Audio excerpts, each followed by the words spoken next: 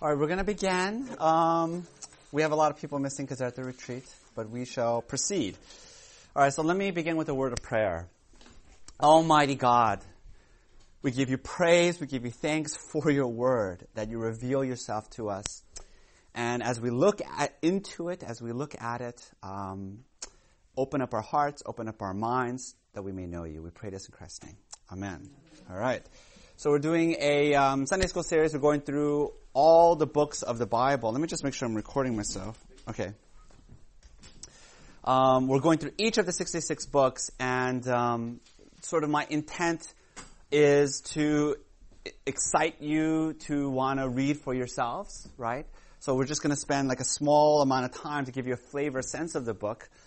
Last week, we were supposed to do Gospels and Acts, but then I only went through Matthew, Mark, and Luke, 3 books. So I told myself, it's okay. I'm going to allow myself to go at the pace that is necessary. I was supposed to get through this in 10 weeks. I think we're slated to do it in 15 weeks.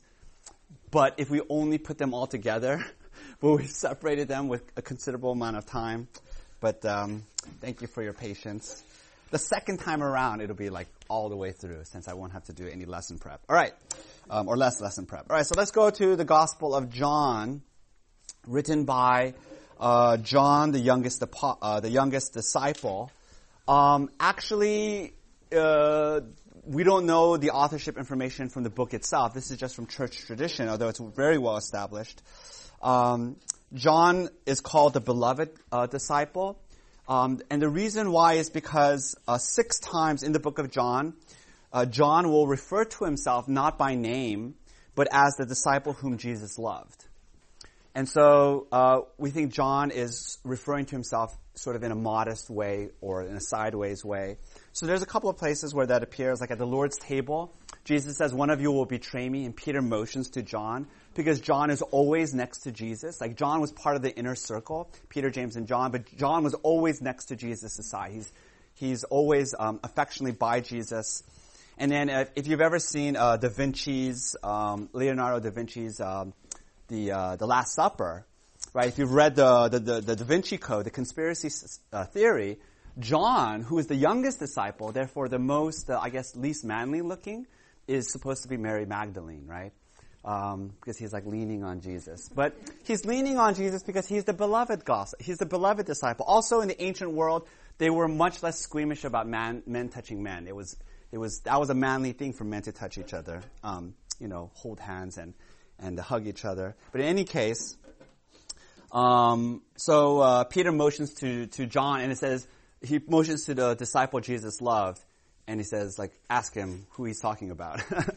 Or for example, at the cross, Jesus, to the disciple whom Jesus loved, he gave him, he said, this is now your mother. And he says to his mother, Mary, this is now your son. The Gospel of John, one of the distinctives compared to the synoptic Gospels, Matthew, Mark, and Luke, very heavy on discourse. The most distinctive Gospel, the Gospel that's the most opposite would be Mark. Mark is all action, very little dialogue. John is mostly dialogue, very little action. I've always said that if you're going to make a movie of one of the Gospels, you should make it Mark, because there's lots of action. John is lots of discourse and dialogue. For example, the feeding of the 5,000, that is in every one of the 4 Gospels. It's a very significant event. But only John gives us a long, a 60-verse discussion, controversy, argument that Jesus has with the crowd afterwards. And the focus of these dialogues is to ask the question, who is Jesus? The Gospel of John is really focused on the identity of Jesus, namely that he is the divine Son of God. So you have all these unique stories, like the story of Nicodemus, the Samaritan woman at the well, which I'm going to preach on next week, the raising of Lazarus, only in the Gospel of John, and all of that is trying to tell us this is the Christ, this is the Son of God, the second person of the Trinity. Whereas the synoptics, so Matthew, Mark, and Luke, shows us Jesus' divinity mostly in what he did. So it doesn't come out overtly. It doesn't punch you in the face so much. Although if you read it well, the Gospels are punching you in the face all the time. But like, Jesus is divine because Jesus forgives sins, he walks on water, he calms the seas. Certainly, the Pharisees knew what Jesus was doing. That's why they wanted to kill him and stone him for heresy, for blasphemy. But in John, you have not so much the actions, yes, but also Jesus' self-attestation. So he makes these self-declarations that he is God. These really high, lofty, amazing statements. He says, for example, I and the Father are one. If you've seen me, you've seen the Father. Before Abraham was, I am. Right? So Abraham, probably 3000 BC. Jesus, is talking about 3,000 years ago, and he's saying, I'm sorry, not 3,000 BC, what am I saying? Abraham, when is Abraham? Abraham would be 2000 BC, 1800 BC. In any case, many hundreds of years ago, and then Jesus is saying, I was there, right? You have the upper room discourse. So that's really distinctive in John. The Last Supper, when Jesus is having his final meal before his arrest and crucifixion, he has this really long discussion about the Holy Spirit, about who he is. You find that only in John. So let's just read a passage of John to show you an example of this kind of discourse and Jesus' strong self-statements. Let me read to you John 14, verse 1. Let not your hearts be troubled. Believe in me. Let not your hearts be troubled. Believe in God. Believe also in me. In my Father's house there are many rooms. If it were not so, would I have told you that I go to prepare a place for you? And if I go and prepare a place for you, I will come again and take you to myself, that where I am, you may also be. You may be also. And you know the way to where I am going. Thomas said to him, Thomas always a little bit skeptical, Lord, we do not know where you are going. How can we know the way? Jesus said to him, I am the way, the truth, and the life. No one comes to the Father except through me. So it's that verse 6, very famous verse, but very strong statement. Jesus is not just saying, there is a way, I'm going to show you the way to God. He says, I am the way, right? He doesn't say, I'm here to tell you the truth, teach you the truth. He says, I'm the truth. I'm not just here to show you the way, show you how to have life, but I am life, right? You cannot have life unless you're in me, connected to me. So any questions on the Gospel of John? I told myself I'm going to make it very short, which I feel like I did. Any questions on John? All right. I'm eager to get to the epistles because it'll be fun. All right. So let's get to the book of Acts. This is actually volume 2 of Luke's Gospel. It's originally, if you look at the ancient manuscripts, it's a single book, a single bound book. Luke meant it not as 2 books, but as a single book, or maybe 2 volumes of a single book, single work. Luke is telling us the origins of Christianity. So he's not just telling us the life, death, and resurrection of Jesus, but he's saying the story of the early church is a vital part of how Christianity began. And you can't understand the fullness of the gospel, the fullness of what Jesus is doing unless you understand what's going on in the early church. And the early church is not just, Jesus commissioned his disciples, go tell everybody about me and start this organization called the church. But the church has to cross over significant cultural, ethnic barriers in order to fulfill Jesus' mandate. And it's a very significant part of the story. This is why it's in the Bible, right? And this is why when, at the end of Acts, when essentially the entire Mediterranean world has been reached, the story ends. This is why we don't need the further sagas of the gospel going to, India or all the far reaches of the earth. So the distinctive of the Gospel of Luke, as I said last week, is its emphasis on the gospel being for outsiders. And in Acts, this is fulfilled in the gospel going out to Gentiles. So let's just read some of Acts. Let me read to you first the beginning of Acts. This is when Jesus ascends up to heaven. He gives his commission to, he sort of repeats the Great Commission. Acts chapter 1, verse 8, Jesus says, "But you will receive power when the Holy Spirit has come upon you, and you will be my witnesses in Jerusalem and in all Judea and Samaria and to the end of the earth." So it sort of emanates, it sort of extends outward, right, from starting in Jerusalem and then going out to the ends of the earth. Let me just say a really quick note. It's interesting that the early church began in Jerusalem. I think that's really significant for apologetics or the defense of Christianity, because Jerusalem is the site where Jesus was crucified. I think that's really important to think about. It's not like his disciples regrouped, went hundreds or thousands of miles away, and then told this fantastical story about what happened and got people to believe. But the early church movement began in Jerusalem, where he was brutally arrested and murdered on the cross. And how do you explain the early church beginning in Jerusalem unless something incredible happened that could reverse the verdict of the cross? But it goes to the ends of the earth. So let's read a significant passage, which is Acts chapter 10. This is the gospel reaching to the Gentiles, and it continually experiences resistance and barriers.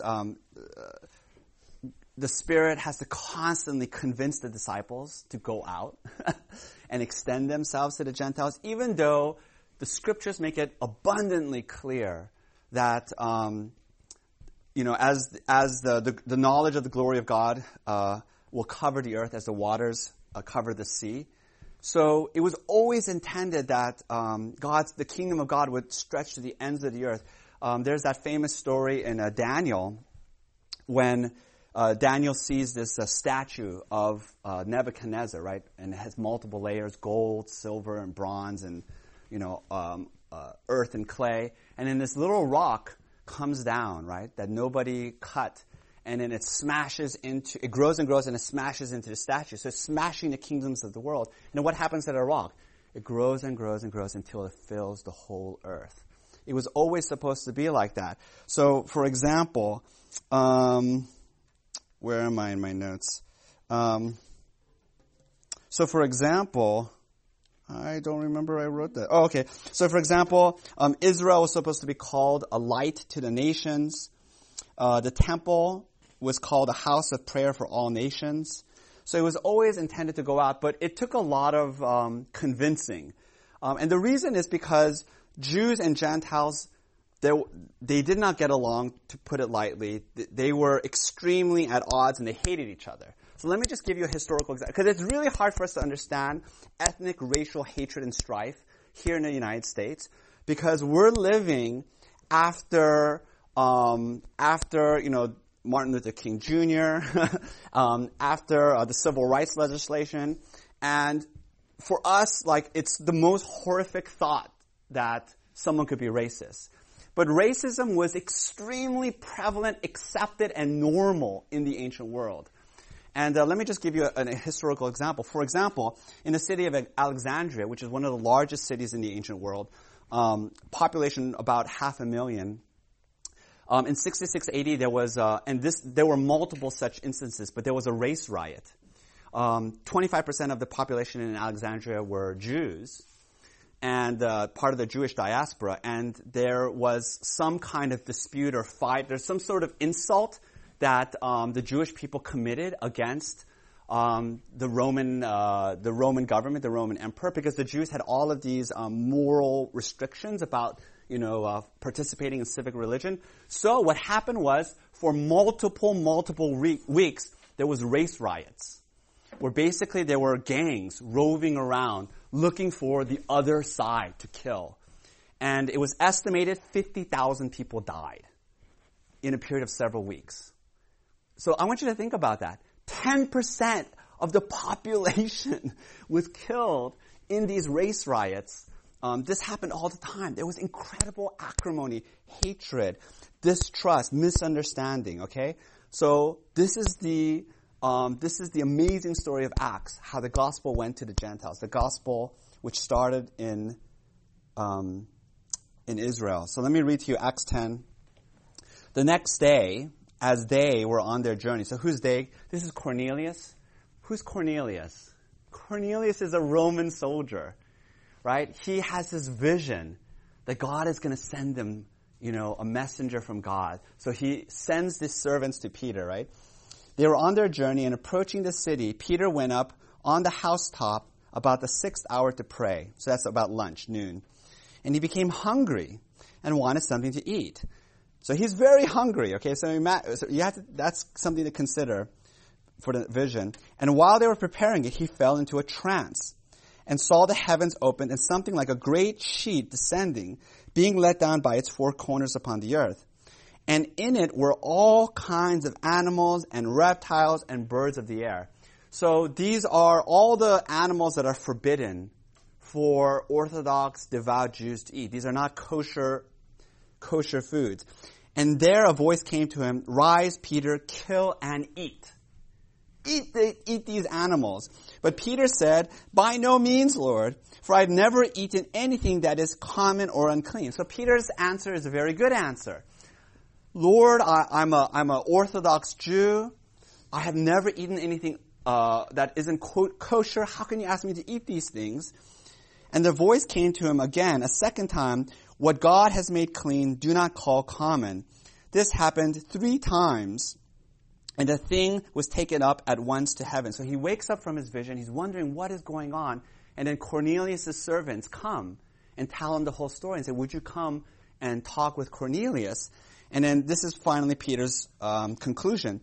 So Peter opened his mouth and said, "Truly I understand that God shows no partiality, but in every nation, anyone who fears him and does what is right is acceptable to him." Right? So Peter goes to Cornelius' house.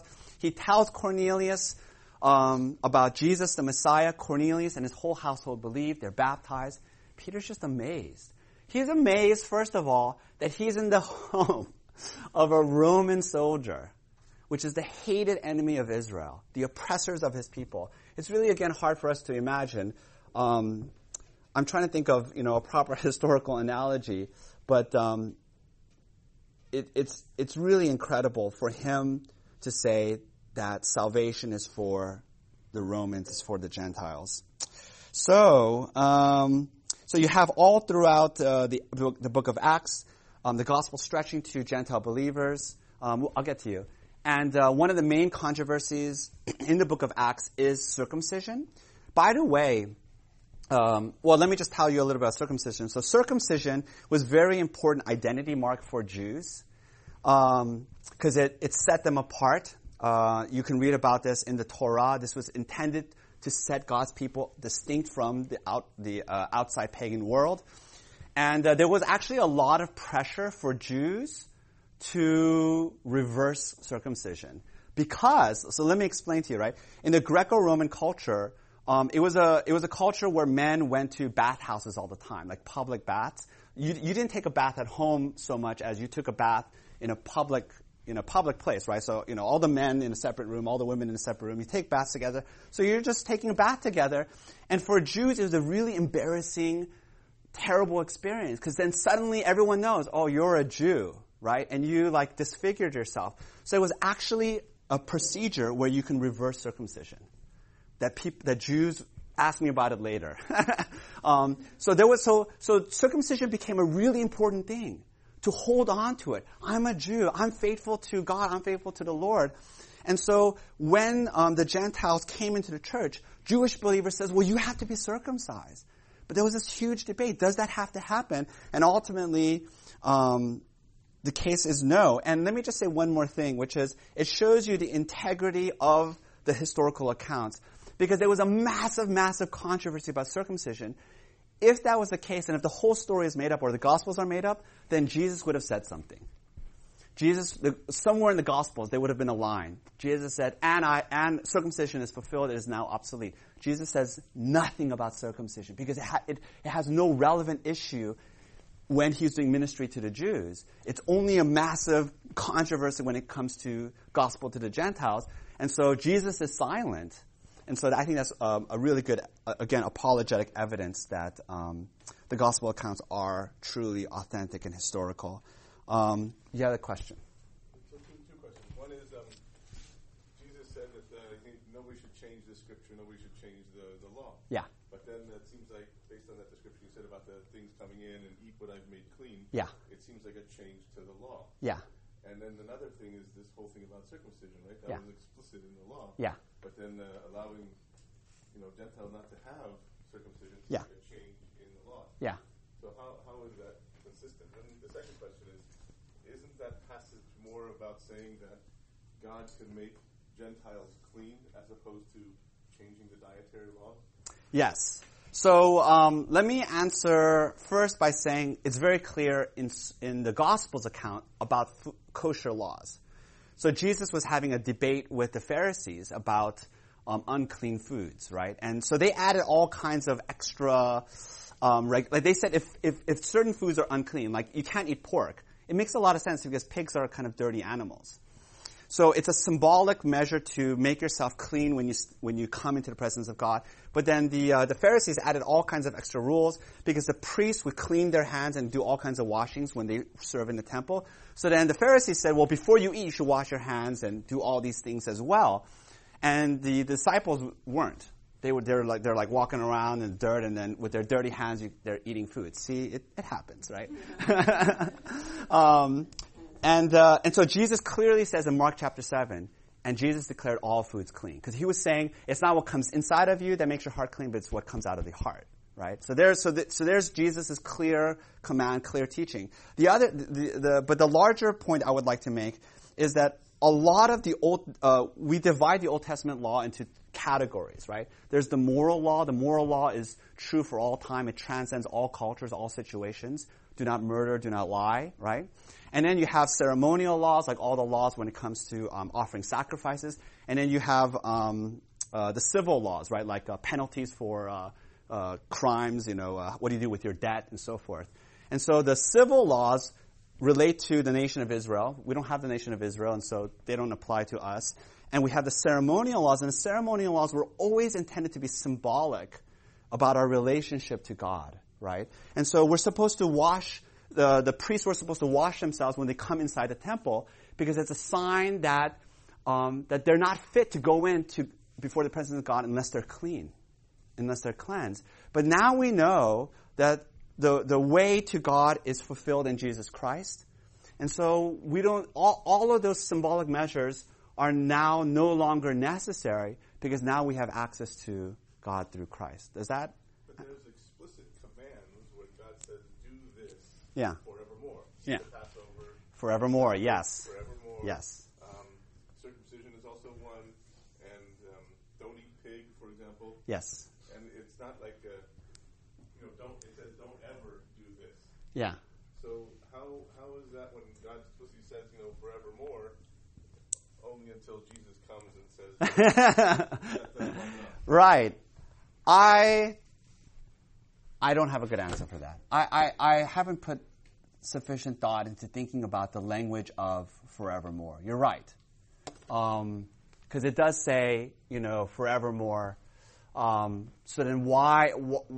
It doesn't even seem to suggest that there's some sort of time horizon, right? I don't know. I have to think about it. But I will say that all the ceremonial clean laws, they were always intended to be symbols to help us to understand and prepare us for the coming of Jesus. Now that we have Jesus, its usefulness has been fulfilled. But what do we do with the forevermore language? Let me get back to you on that. I'm going to put some thought into that. All right. Okay, so let's talk about Acts. In Acts, you have the central importance of Paul's conversion.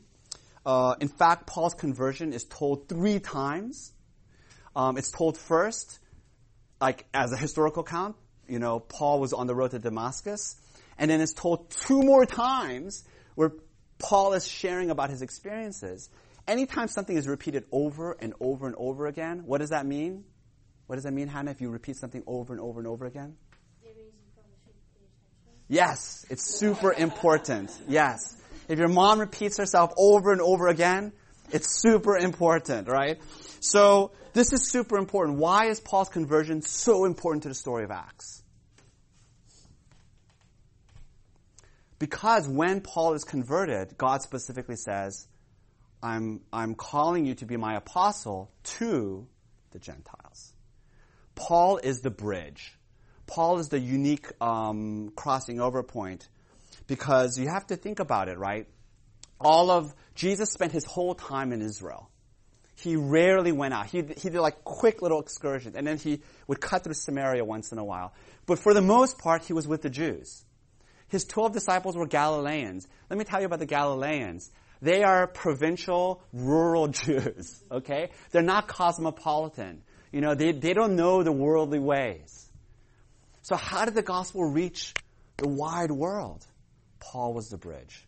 So God calls Paul to be his apostle to the Gentiles. That's why it's emphasized, told again and again and again, because it's telling us God wanted the gospel to come to the Gentiles. All right, let me say one more thing about Acts before we move on, about the issue of precedence. I think this is a really interesting and fun issue. There's a big debate among believers today, how much of Acts is a model for us today. In other words, when we read the book of Acts, should our church be like the book of Acts? And when I say that, we see all kinds of miracles. We see miraculous healings. We see people rising from the dead. We see the gift of tongues. We see people speaking in languages that they didn't know before.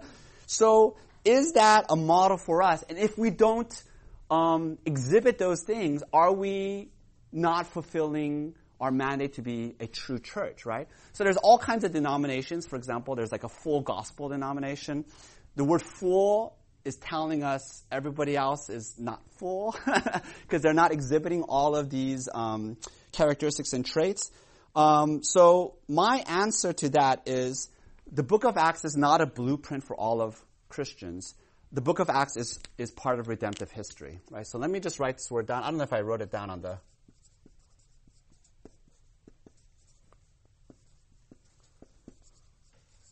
All right, redemptive history. The history of salvation, right? So there's all kinds of events in the Bible that are part of God saving his people. For example, Jesus dying on the cross, Jesus resurrecting from the dead. These are not repeatable, common, ordinary events that are prescriptive or normative for all believers at all times. And the book of Acts is part of redemptive history, right? It's not like... So this is why the book of Acts ends where it ends. Because it's the age of the apostles. It's unique, unrepeatable events. So let me just give you a verse. Ephesians 2:20. The church is built on the foundation of the apostles and the prophets. So think about that language, right? The church is built on the foundation of the apostles and the prophets. So if you have a house, right? This is the house. And then there's a foundation, right? I don't know what a foundation looks like, but this is the foundation, right? So let's say you layer on a foundation, and these are the apostles and the prophets. The apostles were uniquely called by Jesus to be his messengers to the world, to tell them about King Jesus. Do you have multiple layers of foundations? No. Once you lay down the foundation, you're done, and then you could build the structure of the church. And the apostles are unique. They are eyewitnesses of the Messiah, of his resurrection. They're specially commissioned, and they have the signs and wonders of apostles.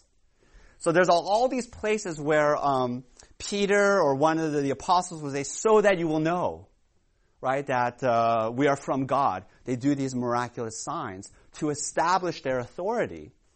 But now that the apostles have died, that foundation layer is done, we don't have miracles, we don't have the gift of tongues, we don't have miraculous healings, spectacular healings where like somebody is dead, and then like Eutychus, right? He's like sitting there listening to Paul, and then Paul's just droning on and on.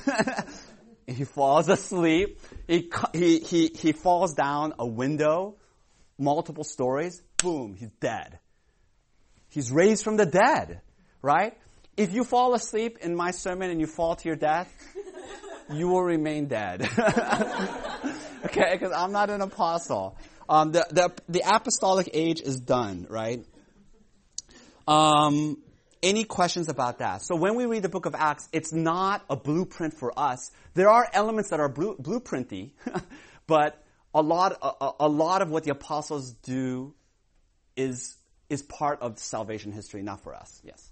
So at that time there was a clear sign of indwelling of the Holy Spirit. Yeah. In this modern day, Yeah. is there any clear, unique, distinguishable, discernible sign of being indwelt? Yeah, so that's good. That's a good question. Like, for example, at Pentecost, when all of all the people there and all the disciples, when they receive the Spirit, what happens, right? First of all, there's a wind that blows, right? Because Jesus specifically says the Spirit's like a wind. And then what happens? There's a flame of fire on top of their heads. There's these visual manifestations, right? The same thing happens, for example, with Cornelius.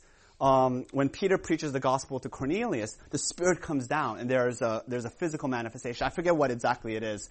And then also the Samaritans, when Philip the evangelist goes up to Samaria to preaches the gospel, again the Spirit comes down, and I believe they speak in tongues. They speak different languages, right?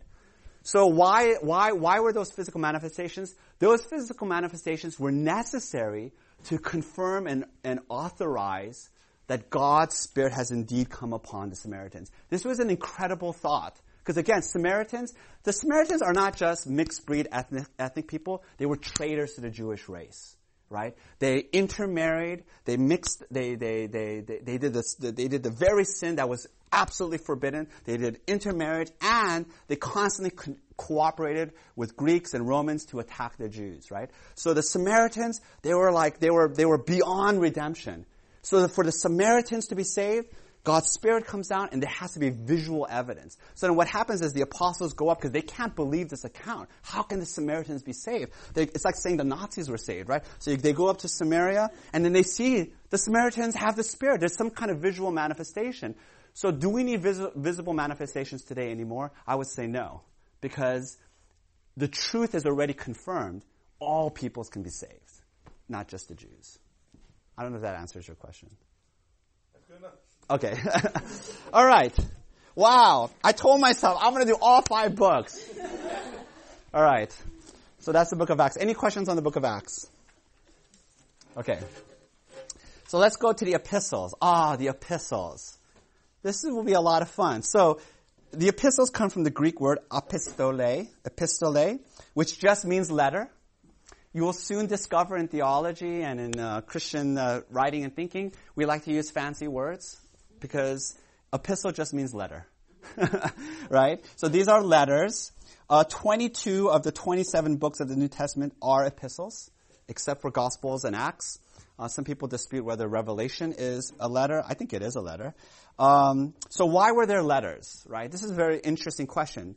The answer is that the apostles were going out. Not just the apostles, but there were all kinds of other Christian missionaries like Apollos and so forth, Philip the evangelist. And the church became widespread over hundreds, over thousands of miles. So how can the apostles communicate with these churches across such wide distances? Letters. Very effective way to communicate. And it's really interesting because you don't have letters in the Old Testament. Certain books in the Old Testament contain letters, like Ezra contains letter exchanges between Ezra and the Persian king. Like certain prophet books, like Jeremiah 29, he writes a letter to the exiles in Babylon. But there are no letters in the Old Testament, and yet the New Testament is mostly letters. Why? And I think it just shows you how adaptable the Bible is. I think it's amazing. The Bible is written in 3 languages, Hebrew, Aramaic, and Greek. It's written in multiple different genres, right? Letter writing is one genre. It's written in multiple different cultures. So you have the book of Esther, for example. It's a very Persian book, right? Because it's totally set in Persia. You have Greek, Persian, Jewish cultures. It means that Christianity, the truth of Christianity is eternal, but the forms are variable. There is no Christian culture so that Christianity can go out and reach the whole world. Compare that to any other world religion. I'm not 100% sure about this. I'm going to say it with a little bit of reserve. But I do not believe there is any other world religion in which all of the foundational authoritative texts are written in multiple languages across multiple cultures. For example, if you take a religion like Islam, right? Islam, the Quran is written all in Arabic. In fact, our Muslim friends believe that it directly comes from the mouth of God. He spoke Arabic, right? So that if you read the Quran in a translation, you're not reading the Word of God. You're reading a corrupted version. You really should learn Arabic, and you should adopt Arabic customs. So a lot of Muslims all around the world kind of act like Arabs in the Middle East. That's not true for Christianity. We don't have to act Jewish. Or we don't have to act Greek, right? We can be Americans. We can be whoever we are because Christ is king and the cultural form is not mandated. All the letters were written to address specific issues in the church, right? So the apostles didn't generally just say, I'm going to write scripture. They were addressing specific problems, some more than others. So, for example, when I look at Romans is sort of light on the specificity, but all the Corinthians is very heavy on specificity, like all kinds of problems and issues with the church in Corinth. But let me just pause there real quick. Any questions about that? Okay. Important point to make, epistles were written after the ministry of Jesus. So, I want you to think about it like this, right? If you read the gospel accounts, yes, they were written after the resurrection of Jesus as well, but they were written sort of like as you were there. So a lot of the disciples, they just look befuddled. They look very confused, and it's sort of like a slowly dawning realization. The story folds organically. It constantly says the disciples didn't understand what Jesus was saying until after he was resurrected. But then the letters were all written after his resurrection, and this is why the epistles have a different flavor than the Gospels. The Gospels are a little bit veiled, like who Jesus is, what he came to do, his salvation is all revealed. It's all there, but you have to kind of dig, you have to kind of read carefully and study, whereas the epistles just tell you, just punch it into your face, right? Because the epistles were written after the resurrection. So there's a very interesting place, for example, in Galatians 1:18, where Paul says after he met the risen Jesus on the road to Damascus, Peter's brain is just exploding, right? Because he's a Pharisee. He knows the scriptures. He's like, wait a minute. The Messiah was going to be crucified. Wait a minute. The Messiah was going to be resurrected from the dead. The resurrection is not going to happen at the end of world history with the new heavens and the new earth. So it says he goes to Arabia, right? He probably goes to the outskirts of Israel, along the Arabian desert. He goes there for 3 years. He's just like, whoa, wait a minute, right? He's like reading the scriptures, thinking it through, trying to figure out and understand. And so that's what you have. You have the epistles is the long reflection of the disciples after the resurrection of Jesus, right? So you have a lot of discourse, a lot of arguments, a lot of theology in a way that the Gospels is not as much. Any quick questions there before we move on? Why does it show so much correction?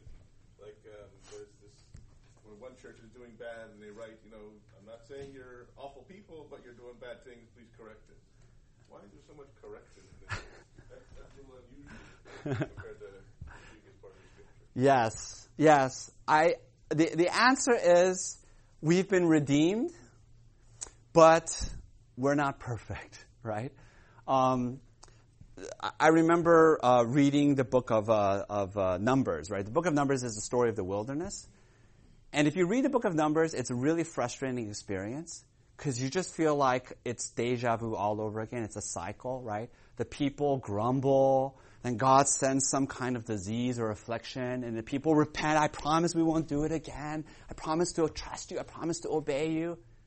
And then they do it again, right? And then, or like, if you read 1st and 2nd Kings, it's that same cycle. If you read Judges, it's the same cycle. And so there's a hardness in the human heart that just won't believe God is good, that won't trust His kingly sovereignty, and so there's all kinds of bickering. And also the problems in you have to understand the early church. The biggest problem in the early church was ethnic, cultural, racial strife. That was pretty much the biggest issue. Jews and Gentiles living together in community in the church. Remember, while the early church existed, you had race riots in Alexandria, right? You had accounts and stories of these terrible, terrible events. That's got to have affected the New Testament believers. And so they had really tumultuous problems. It makes me feel encouraged, because when I see the problems in our church, I think I just have to read 1 Corinthians. Their problems are so intense. All right. The epistles were written and received as the Word of God. I'm going to skip that. And I'm going to just say, let me just say this last point, which is, what's really interesting is that as the letters were being written, it was understood that they were the Word of God, that this is God speaking. But what's really interesting is that we don't have all the letters. There were probably 4 letters that Paul wrote to the Corinthian church. We only have 2. So, for example, in 1 Corinthians 5:9, Paul says, listen to this, I wrote to you in my letter. What letter is he talking about? This is 1 Corinthians. There was another letter previously. In 2 Corinthians, he says, I wrote you a tearful letter, a difficult letter that brought you grief. What letter is that? It's not 1 Corinthians, right, for various reasons. So there were probably at least 4 letters. 2 of them are lost. So what does that mean? It means that God preserved exactly the letters that were necessary for us to live as believers. It's also frustrating, especially as historians. We wish the Corinthians also wrote to Paul. They wrote him questions. They wrote challenging him. We wish we could have those letters, because it would help to understand the historical situation. Reading the epistles is a lot like listening to only one side of a conversation, right? Sometimes Christina's talking to somebody and I can't help but to listen, and I'm trying to piece what's going on. It's sort of like that. So why does God do that? Well, everything that was necessary, God preserved. Nothing else that was necessary did God withhold from us. All right. Let me go over the biography of Paul, and then we'll do Romans next time. I'm just going to be way less ambitious each week, I think.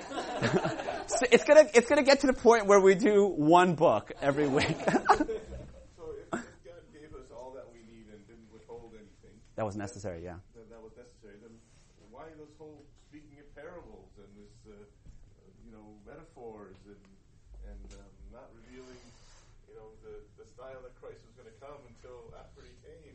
Yeah. Kind of mysteriousness that. Yeah, I mean, the disciples ask him, what's the purpose of these parables? And Jesus says the purpose is to mask the truth. So wouldn't it make sense that there's something missing from the truth? I think it's really interesting that for example, Augustine, when he converted, Augustine was a scholar. He was like the top notch. I mean, he was like a public intellectual in the Roman Empire. And one of his stumbling blocks to coming to faith in Christianity was the absolute simplicity of the New Testament. Because when he read the New Testament, it just seemed like 5th grade writing or third grade writing. He just couldn't believe that the God could speak like this, right? And I didn't take classical languages, but Christina did in college. And she says if you read like the Aeneid or if you read other Greek or Roman poets, they really valued complex phrases. So a single sentence can just stretch on for like 5 minutes because there's all kinds of dependent and complex clauses. Because speaking was an art form in the ancient world. They didn't have TV. They didn't have radio. You just go and listen to people and you pay them just to talk. So the New Testament really seemed... It was a stumbling block itself for a lot of people. So I think that's part of the answer, which is why parables, why like this? Because it allows the scoffers to dismiss Christianity and say it's obviously not the truth. I don't know if that answers the question or if I went somewhere far off. Just keep going. Okay, I'll keep going. All right, so let's talk about Paul. Paul is interesting. So we know him as Saul of Tarsus. Why does Paul why is there 2 names? Does anyone know? Saul and Paul? Saul is his, one of them is his Roman name, one of them is his Hebrew name. Which one is his Hebrew name? Saul, yes. He's a Benjamite. So he's named after the most famous Benjamite there is, Saul, the first king, right? Then when he becomes an apostle to the Gentile world, he takes on his Roman name.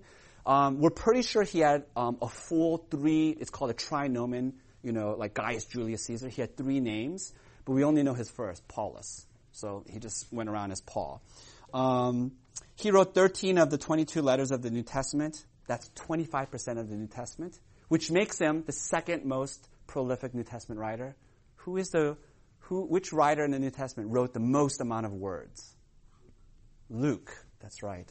So Paul and Luke combined, that's 50%.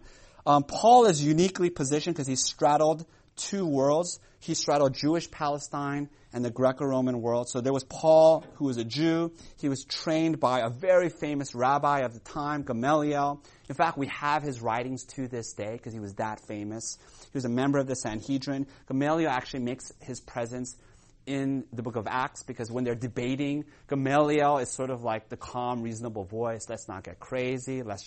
If this thing is not of God, it's going to collapse. We don't have to persecute the church. Paul was a Pharisee. He was rigorous and devout. The Pharisees at the time generally memorized the entire Old Testament, 39 books. So it's a really amazing feat, right, to think about that. Paul knew the scriptures inside and out. Let me just read to you Acts 22, verse 3. I am a Jew. This is Paul talking to, he's arrested in Jerusalem. He's addressing the people of Jerusalem. I am a Jew, born in Tarsus in Cilicia, but brought up in this city, educated at the feet of Gamaliel, according to the strict manner of the law of our fathers, being zealous for God as all of you are this day. So Paul knew Judaism. He was uniquely qualified. But Paul was also a Roman citizen. He grew up among the Jewish diaspora in the city of Tarsus. In one place in Acts, he says Tarsus was no mean city. We know from historical records, archaeology, Tarsus was a major commercial center in Asia Minor. So he basically grew up in this really cosmopolitan, international city, right, where there were lots of Jews, lots of Romans, lots of Greeks. And in Acts 22, verse 28, he tells a Roman soldier, I am a citizen by birth. This shocks the Roman soldier. It puts him aghast, especially the fact that Paul's a Roman citizen by birth. What that tells you is that Paul's family was especially prominent and well-established. The Roman citizenship was given very, very sparingly and only for extraordinary, heroic acts of service to the Roman Empire. So somewhere along the line, Paul's family, maybe his father or grandfather, did some amazing service, and citizenship was granted to that family. And he was a prominent, established person in the Roman Empire. So it makes him uniquely qualified. He's a Pharisee trained by Gamaliel. He's a Roman citizen, right? Gives him a passport to preach the gospel to the Gentiles. This identity is repeated about 6 times. I'm an apostle to the Gentiles. I'm an apostle to the Gentiles. Let me read to you Galatians chapter 1. For you have heard of my former life in Judaism, how I persecuted the church of God violently and tried to destroy it. And I was advancing in Judaism beyond many of my own age among my people. So extremely zealous was I for the traditions of my fathers, right? So basically Paul was a little bit of a prodigy, right? He was like a little bit of a genius. He was well advanced. He knew he was a elite Pharisee, and I think this is why partially he was given this task to destroy the early church in Damascus. So he's going there to destroy the early church, and then Paul says, "I'm going to use you for my own purposes." Verse 15. But when he who had sent me apart before I was born, and who called me by his grace, was pleased to reveal his Son to me. Listen to this: in order that I might preach him among the Gentiles. So that's Paul. So the rest of Acts is mostly basically the missionary journeys of Paul, how Paul is able to reach the Gentile world.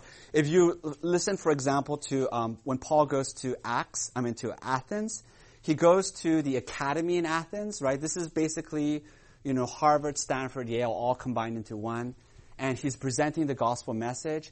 He quotes with ease pagan poets, Greek poets. So Paul is somebody who understood the culture, who read widely.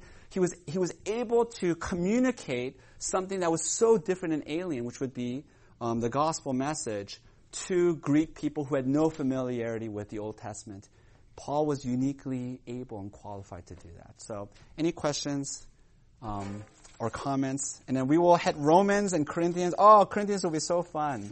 Because we're going to talk about 1 Corinthians, we're going to talk about church discipline, which is everyone's favorite subject. All right, let me offer a word of prayer, close in prayer. Almighty God, thank you for Scripture. It's so much deeper. It's so many more layers. There's so much riches than we even can imagine. But forgive us, Lord, that we neglect it so often, that we don't put in the effort, that we don't dig. We don't think of it as this priceless pearl that we would be willing to trade everything that we have to possess it. So give us that heart, give us that passion. Help us to know you. In Christ's name we pray. Amen. Thank you.